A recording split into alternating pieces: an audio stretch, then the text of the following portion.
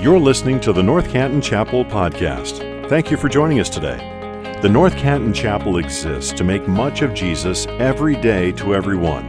It's our prayer that this podcast will equip you to do just that. We believe that there's nothing like the church united together in gospel community. We'd love if you'd stop in and say hello in person if you're in our neighborhood. Our gathering times are at 9 and 10:30 a.m. Thank you again for joining us today. Let's listen in. All right, we got to conduct a scientific test that is going to shape the strategic direction of the North Canton Chapel for decades. You ready? All right, here we go. Favorite sports movie? You got two choices. You got Rudy and you've got Rocky, all right? Those are your only two choices. Where are my Rudy people? Okay, where are my Rocky people? Saw Mike McClintock in the back because Notre Dame won it yesterday in a nail biter, so congratulations for new Rudy. Disney movies, so many to choose from, but let's keep this moderately,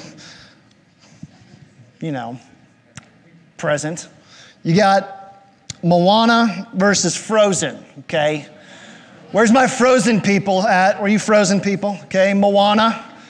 Oh my gosh, I did not expect that. Okay, I thought there'd be like three. That's all right. All right, last one, and this one probably does matter, seriously, on this one. Fantasy movies, Lord of the Rings versus Harry Potter. All right. Just saying, we got some spice happening over here. All right, Lord of the Rings people, yes, you are correct. Harry Potter people, sinners. Gosh. Your responses have been recorded and have been attached to your membership roll here at North Canton Chapel. You will be receiving letters shortly. Now, all kidding aside, here's the thing about stories. Stories are so important, are they? Stories are so big. If you're like me, you come back to the same storyline in your life, same movies, same songs, same books, over and over again. I just like to read the same stuff. I've heard stories described as the undefended doorway of the human heart. Isn't that a great idea? The undefended doorway of the human heart. That's what stories are. Stories have the power to captivate us, transport us, calm us down, or lift us up. Now here's the thing. I've been in ministry for like 20 years or so.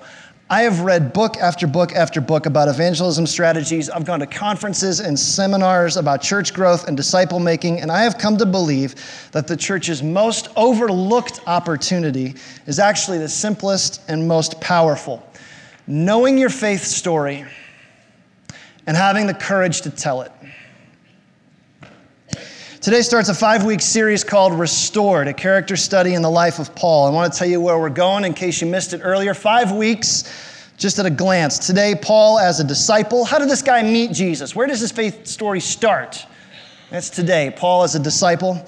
Next week, Paul as a missionary, a life turned around and now spun outward. 3rd week, Paul as a church planter, breaking new ground for the glory of God. Week 4, Paul as a pastor, nurturer, guiding, teaching Jesus followers. Week 5, Paul as a martyr, giving his life for the one who gave his life for him. Now, here's why I'm so excited about this series. I think Paul's life is just the embodiment of the idea that every saint has a past and every sinner has a future. I'm not the first person to say that, but I love that idea. Here's the truth right out of the gate. No matter how much you regret your past, hate your present, or fear your future, there is a God who loves you too much to leave you alone in your sin. The Father sent the Son to atone for that sin and give you actual peace. He is on your side, He is chasing you, and He is relentless. Now, there's a danger to doing a series like this, though, like a character study in Paul. The message can't be, hey, just go be like Paul. Go find out what he did and then just do what he did. Paul would have hated that idea. In fact, even when he is in the spotlight, he almost awkwardly demurs. Here's what he says in 1 Corinthians 11. He says, be imitators of me as I am of Christ. As if to say, yeah, you can look at me fine, but look past me. He doesn't hold himself up as a model. I am who I am because he is who he is. If there's any good in me, it's Christ alone. And so here's where we're going today. We're going to take a look at how Paul met Jesus. And we're going to be in three places. The book of Philippians, and then we're going to rewind to the book of Acts chapter 9, and then we're going to go back to Philippians again. As we walk through Paul's story, look at this movement, who he was before Christ, how he met Christ, and then what difference Jesus is making in his life right now. We're going to wrap up in spending the last 10 minutes today actually helping you maybe tell your faith story if you've never thought about that. I want to give you some practical tools for doing that. Here's the big idea for today, though, for you note takers that like one-sentence summaries of 40-minute messages. Here you go. Gospel identity is always received. It is never achieved. Gospel identity is always received. It is never achieved. Last week, we spent some time in the book of Galatians, right? Galatians is Paul's spiciest letter. And we talked about why. False teaching led to spiritual instability in newer Christians. And in Galatians, Paul's writing like a man on fire, pushing, correcting, preaching, and pressing. Philippians different. Philippians is Paul's softest, tenderest letter. In the whole letter, there's only one word of correction. It's just for two women to agree together. That's the only thing in the whole book that's like a pushing spot. If Galatians is the atomic wing sauce down at Quaker Steak, Philippians is like warm apple pie and a scoop of vanilla ice cream, just nicer. Paul starts off the Philippians by telling them how much he prays for them. He talks about the need for church unity, kind of like what we've been exploring the last month together. And then in chapter 3, Paul gets really vulnerable, which is the key to any great faith story. And incidentally, his story starts off with a warning. See if you can catch it. Here's how his story starts. Philippians 3, we're going to take a look in verse 2. He says, look out for the dogs. That's a strange way to start. Who's he mean? Look out for the evildoers. Look out for those who mutilate the flesh. This is a weird beginning. For we are the circumcision who worship by the Spirit of God and glory in Christ Jesus and put no confidence in the flesh. Whoa. We're talking about what now? Like I did not come to church this morning ready to talk about that. Neither did I, but that's okay. It's in God's word. We're going to talk about it. And plus, after everything we've been through in the last month, circumcision is kind of easy.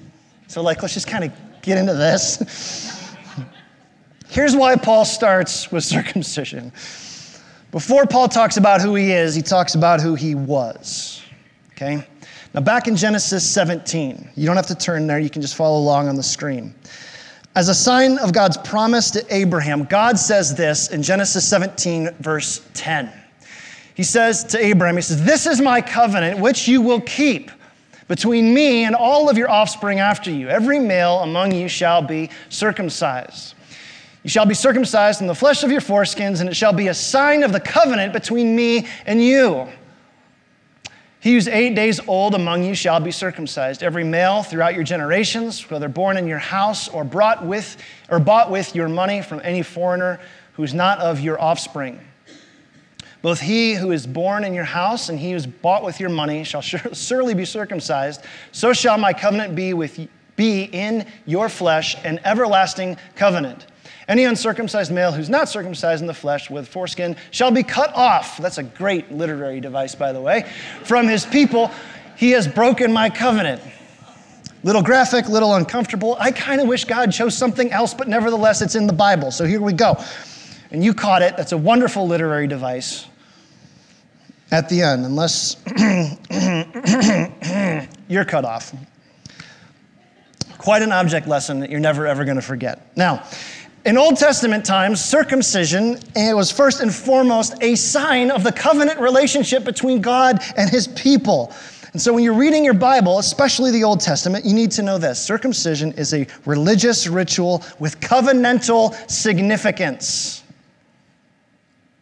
This is how you know you belong to God. You're part of his people.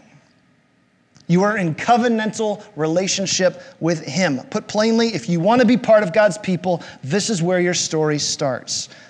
Circumcision is the visible sign of the invisible covenant. And that's the lay of the land for 1,700 plus years. You want to belong? Here's the knife. Now, This goes all the way through Abraham, Moses, and David to the time of the prophets, all the way up to the New Testament, until one night in a rented room during the Passover dinner, a carpenter-turned-rabbi named Jesus of Nazareth says something unbelievable. He takes bread and he stops. And then he drops this. When he had given thanks, he broke it and he said, "This is my body, which is for you. Do this in remembrance of me." In the same way, he also took the cup after supper, saying, "This cup is the new covenant in my blood. Do this as often as you drink it in remembrance of me." Whoa, we need to understand what Jesus is saying here. You caught this, right? This will come into focus in just a few more minutes. Just hang with me. Those aren't just nice words that we say before communion. This is Jesus looking 1,700 years in the rearview mirror and going, how do you get a covenantal relationship with God? How do you enjoy proximity to a God who wants to be personal with you? Starting tomorrow, it's my cross. My blood will stand as the Father's agreement that you belong to Him. My blood will pay for your sin and bring you into covenantal relationship with God. This is what theologians call the doctrine of atonement, and it's built on 3 ideas. Number 1, Brandon Marshall has a sin problem. Number 2, my sin prevents relationship with God. Number 3, who or what can fix it? And here Jesus is saying, yes, you do, and yes, it does, but God loves you so much, He sent me to fix it. This is a massive deal. In this upper room, the cross just hours away, his 12 closest friends around him, the shadow of death creeping up behind him. When that new covenant language starts falling out of his mouth, Jesus is either committing theological treason or he is speaking on the Father's authority. If Jesus is to be believed, and I kind of think he is, here's what he means. Belonging to the Father is not a matter of what I have done for him, but now it is a matter of what he has done for me. Gospel identity is always received, it is never achieved. How do I know I belong to him? How do I know I'm part of God's people? Only one question. Have you put your faith in Christ? That's it. This absolutely seismic shift changes everything. We're going to get back to Paul's point in just a minute, but before we do, we've got to be really, really clear on this. What atones for me? What saves me? What gets me into heaven? It's that great old gospel question that some of us were trained to ask years ago, that when you die and you stand before God and you are asked, on what basis are you here? What would you say? One of my favorite preachers, Alistair Begg, gets it so right when he says this: if we answer in the first person, because I believe, because I have faith, because I did good things, because I went to church, because I gave money away, because I tried my hardest. If the first word out of my mouth is I, then we have missed the gospel. The first word needs to be in the third person, because he died, because he loved me, because he offered his life for atonement, because he gave himself. That's not just a clever answer or a cute answer or an insightful answer. Guys, that's the only answer. Nothing in my hand I bring, simply to the cross I cling. Naked, come to thee for dress, helpless, look to thee for grace. Foul I to the fountain fly, wash me, Savior, else I die. I bring nothing. You bring nothing. All we have is Christ, and Christ is enough. Hear me out. I know this is really strong language, but hell is full of people who thought they were doing a good job. Hell is full of people who tried their hardest. Hell is full of people who did their best. Heaven, though, is full of people who did their best, realized it wasn't enough, and traded their best for Christ's best and said, I'm giving up, I'm just with him. So if you've ever been amazed by your own depravity or blown away by your selfishness or exhausted at how empty your life is, awesome. You are the perfect candidate to be a follower of Jesus because gospel identity is always received. It is never achieved. But just to make sure that Paul's point gets across, he elucidates a little further. He gets sarcastic and he dumps his pre-Christ spiritual resume out on the table in Philippians 3 verse 4. Here's what he says. Though I myself have reason for confidence in the flesh also.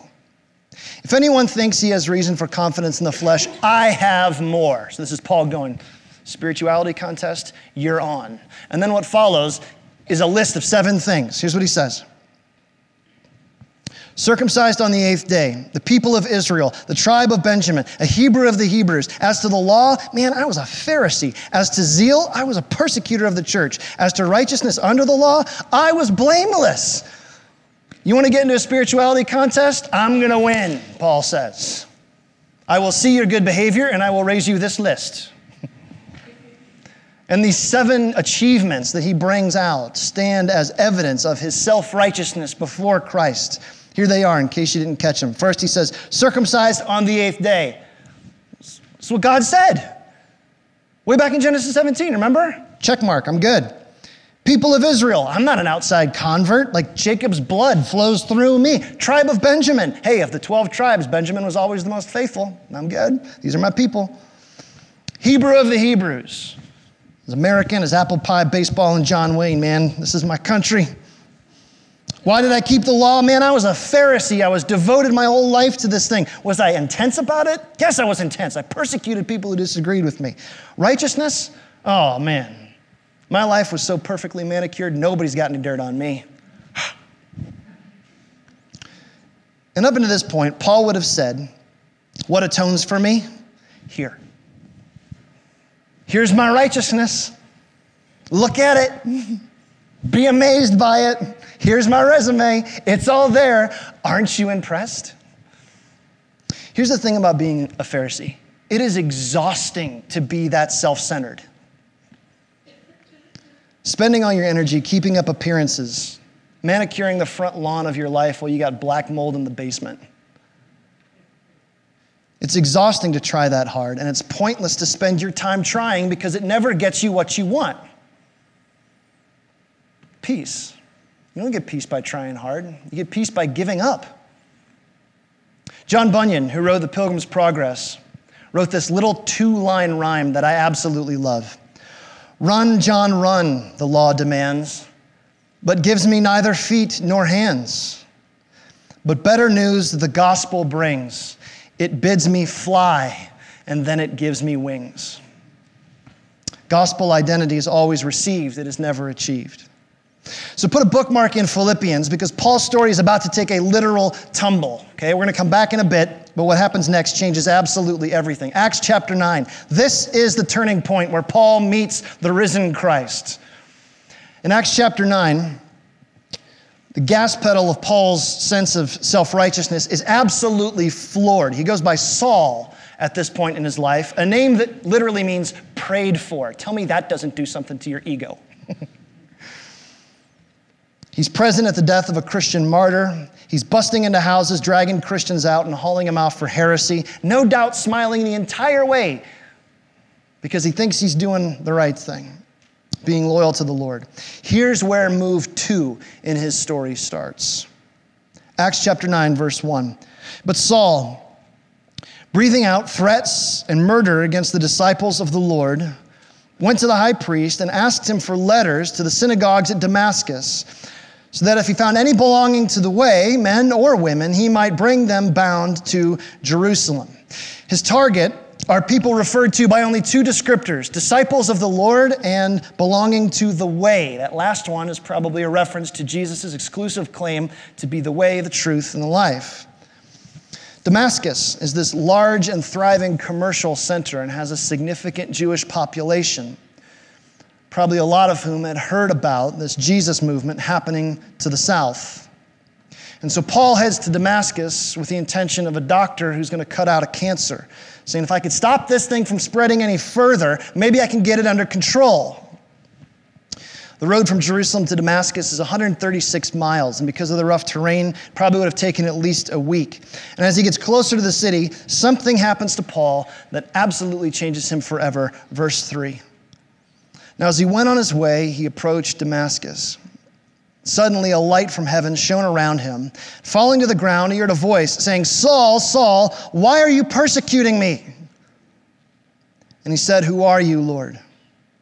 And he said, "I am Jesus, whom you are persecuting. Rise and enter the city, and you will be told what you are to do." So this is the literal turning point in Paul's story. It's worth stopping here to ask and reflect, what did Paul realize in this moment? 5 things. First and foremost, he realizes that this Jesus, who he thought was dead, is actually alive and speaking to him. Like, that would have been a little freaky. And beyond that, like, profoundly theologically jarring. Like, he's alive? How? Second thing he realizes is that all of his zeal has been pointed the wrong direction. You've been scoring points for the other team, dude. Time to turn this around. Talk about a wake-up call. Thirdly, he realizes the close connection between Jesus and his people. I absolutely love this one. Jesus so closely identifies with the church that he tells them, it's not them you're persecuting, it's me. Makes you think about church a little bit differently, doesn't it? Fourth, he realizes that his life is not beyond the reach of grace. And here's where the light of the gospel starts to shine around the edges of the cloud. I'm not done with you, Saul. And then fifth, he came to understand that this Jesus has a purpose for his life. I'm going to take everything you are, I'm going to turn you inside out, and I'm going to remake you into who I need you to be. So while Saul, soon to be Paul, is stumbling around in the dark on the side of a road somewhere between Jerusalem and Damascus, God's up to something up the road. Fascinating little sidebar. We can't go here today, but God's story for your life is not limited to only what you can see. Verse 10. Now there was a disciple at Damascus named Ananias. This is the only time we're going to meet him in Scripture, by the way. The Lord said to him in a vision, "Ananias," and he said, "Here I am, Lord." The Lord said to him, "Rise and go to a street called Straight, and at the house of Judas," different Judas, don't worry, "look for a man of Tarsus named Saul. For behold, he is praying. And he has seen in a vision a man named Ananias come in and lay hands on him so that he might regain his sight." I love this because this is God going like, hey, I'm up to something and you've got a part to play in it. I know you didn't know about it till just now, but he's already got a vision with your name attached to it, so get your shoes on. Verse 13. But Ananias answered, "Lord, hey, I have heard from many about this man, how much evil he has done to your saints at Jerusalem.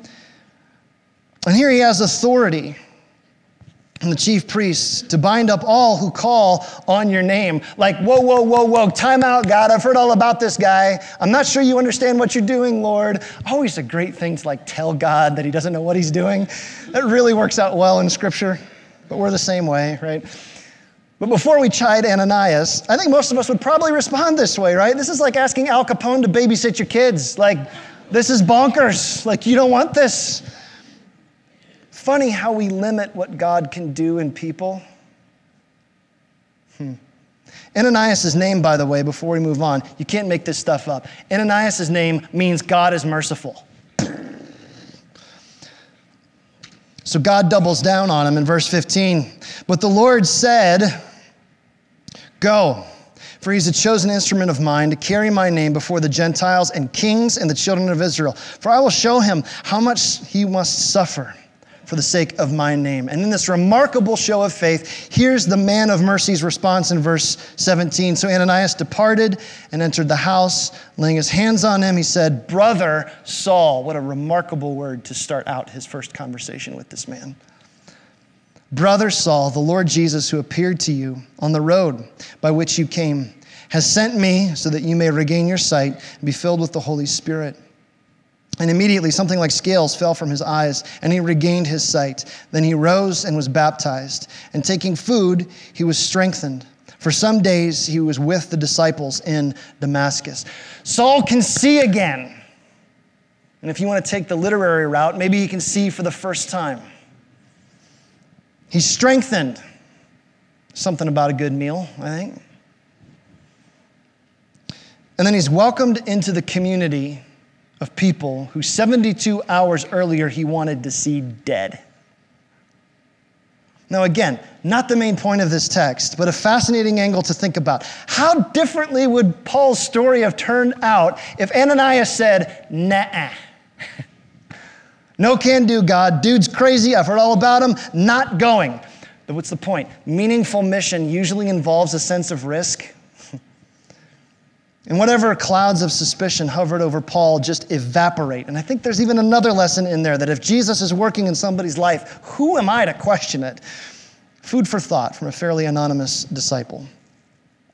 And then it's like the light switch gets flipped on in Paul's life in verse 20. Immediately he proclaims Jesus in the synagogue, saying, "He is the Son of God." And all who heard him were amazed and said, "Is this not the man who made havoc in Jerusalem of all those who called upon his name? And has he not come here for this purpose, to bring them bound before the chief priests?"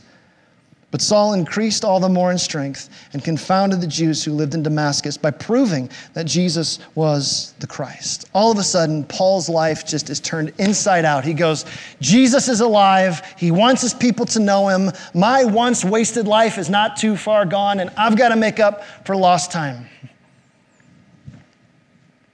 So part one, Paul before Jesus. All of his self-righteousness.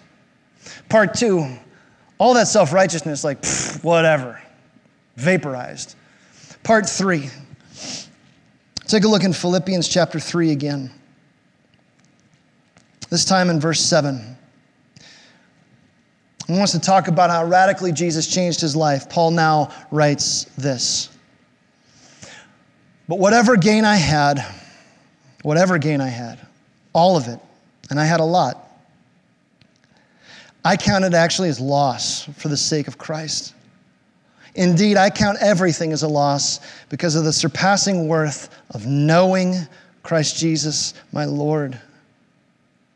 For his sake, I have suffered the loss of all things, and I count them as rubbish." Like, I look at them like the stuff you'd clean out of your garbage disposal. That's how much they mean to me. "In order that I might gain Christ, be found in him, not having a righteousness of my own that comes from the law, but that which comes through faith in Christ, the righteousness from God that depends on faith, that I might know him." That's all he wants. "And the power of his resurrection," one for the plus column, "and that I may share in his sufferings, becoming like him in his death." Wow. "That I might know him." That's all he wants. That's all he wants. His whole story. How can I know Christ? How can I know Christ? Here's Paul's point. There's no such thing as a self-made Christian. Your resume may count a lot out there. Doesn't matter at all in here. Gospel identity is always received. It is never achieved. Mandy and I lived in Chicago for about 10 years. Mandy grew up there, and I know that I'm in trouble at home when her Chicago accent comes out. It's not a good thing. Rarely happens. We lived in Chicago for 10 years. We met in college, and then we lived there for 6 years after that. And what I love about the city of Chicago is it's a city full of stories, just like steeped in stories. It's got great history. It's a fun place. It's just a wonderful, wonderful place to be. One of my favorite stories happened about the turn of the century. So in the late 19th century, the problem was that the city's drinking water was flowing down the Chicago River into Lake Michigan. The problem is that Chicago River is dirty. There's slaughterhouses, sewage, just pumping out into the lake, which became their source of drinking water. And so somebody had a great idea. Here's the picture. They said, what if we reverse the flow of the Chicago River? And somebody goes, you can't do that. That's bonkers. That's crazy. Never going to happen. The plan was to dig a ditch wide enough and low enough where the water would actually start flowing the other direction. And so for about 6 or 7 years, from 1892 to 1899, workers removed 42 million cubic tons of soil. That's enough to fill up the Hall of Fame Stadium 50 times. In the early morning hours of January 2nd, 1900, they blew up the last dam holding back the last bit of the river. And it's why St. Louis Cardinal fans downstream still hate Chicago Cubs fans upstream. Created a massive problem. Now, I tell that story because I think it serves as an obvious metaphor for Paul's life. But I think it serves as a metaphor for anybody who's just sick of themselves.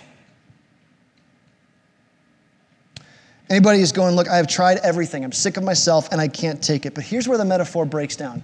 In order to actually experience change in your life, you don't need thousands of workers. You don't need 7 years. You don't need to move 442 million cubic yards of dirt. You need one person. You need Christ. And that's it. Transformation without Christ, you can kind of get it. It's called behavior modification. Transformation from the outside in. It's when we start going on diets and start working out and start reading self-help books. Like, yeah, those kind of help for a little while, but transformation with Christ is called regeneration, from the inside out.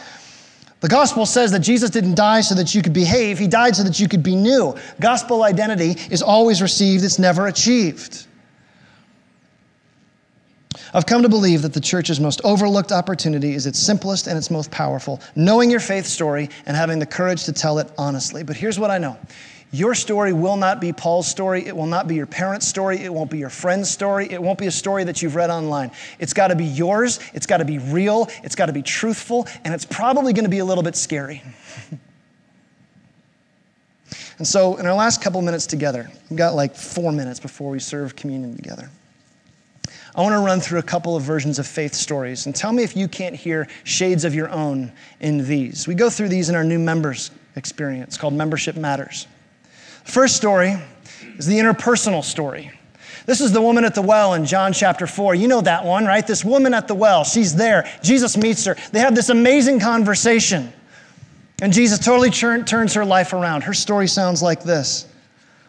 I had blown it once too many times, and everybody knew.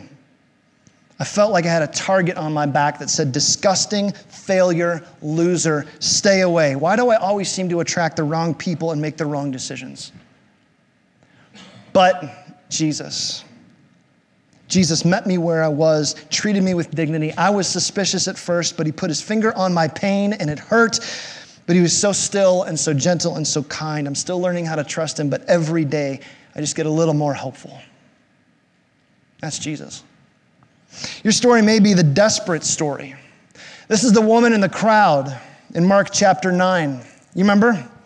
She's been bleeding for years. Nobody can help her, and she's unclean. Nobody wants to even go near her. And she reaches out and she just grabs hold of whatever piece of Jesus she can just get a hold of. Her story sounds like this.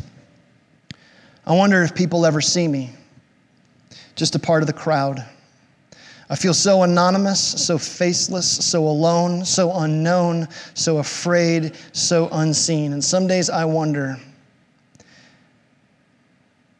if one day I just wasn't here.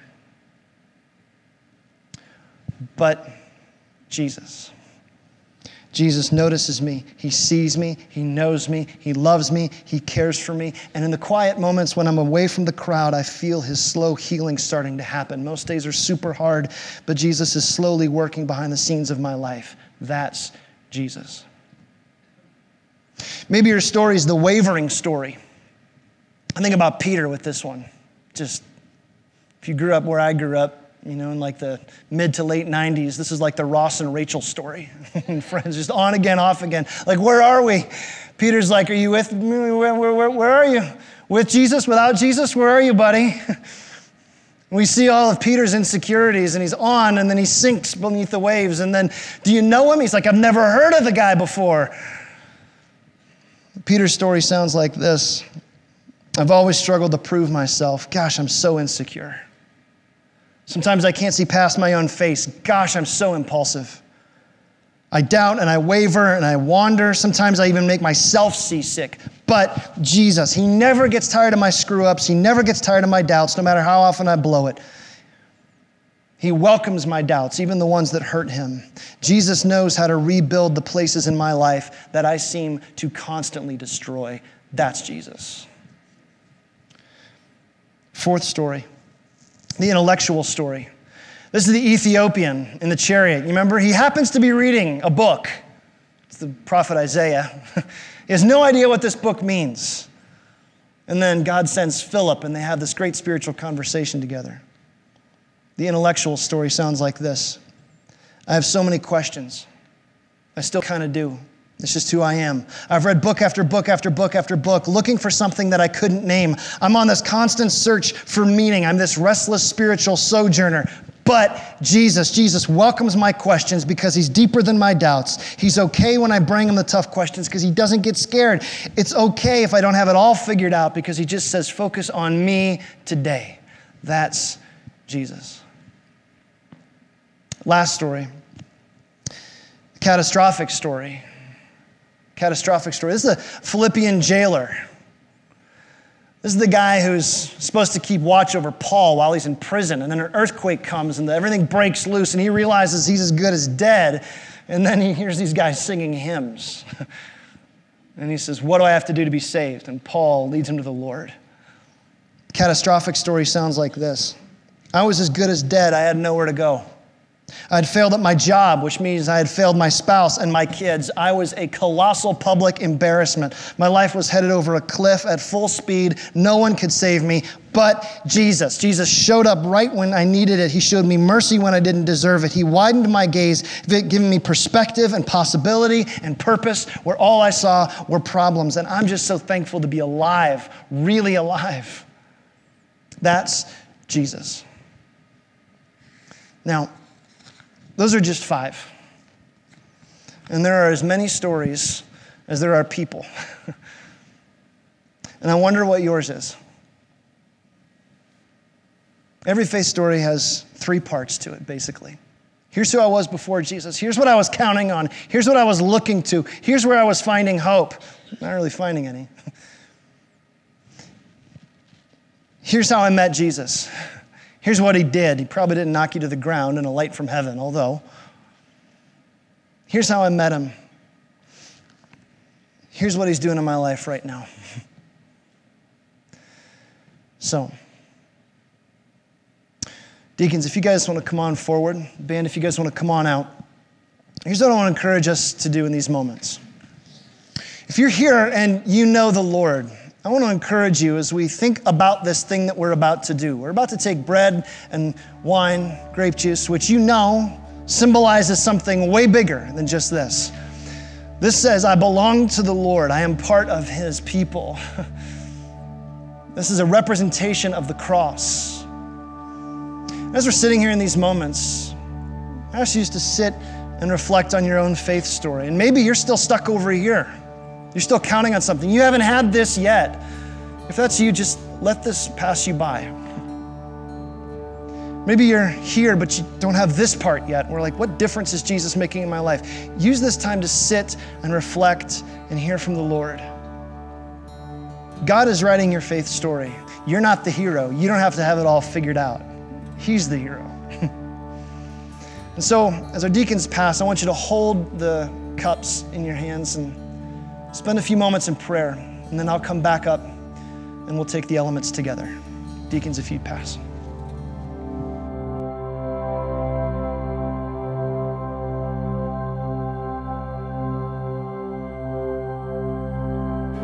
Thank you for listening to this episode of the North Canton Chapel Podcast. If this ministry has blessed you in any way, please share this episode with your friends or spread the word on social media. If you subscribe and leave a 5-star review, it goes a long way to helping us make much of Jesus every day to everyone who hears these podcast episodes. You can also donate to this ministry at ncchapel.com/give. Thanks again for joining us. May you go out into your places and spaces, making much of Jesus every day to everyone.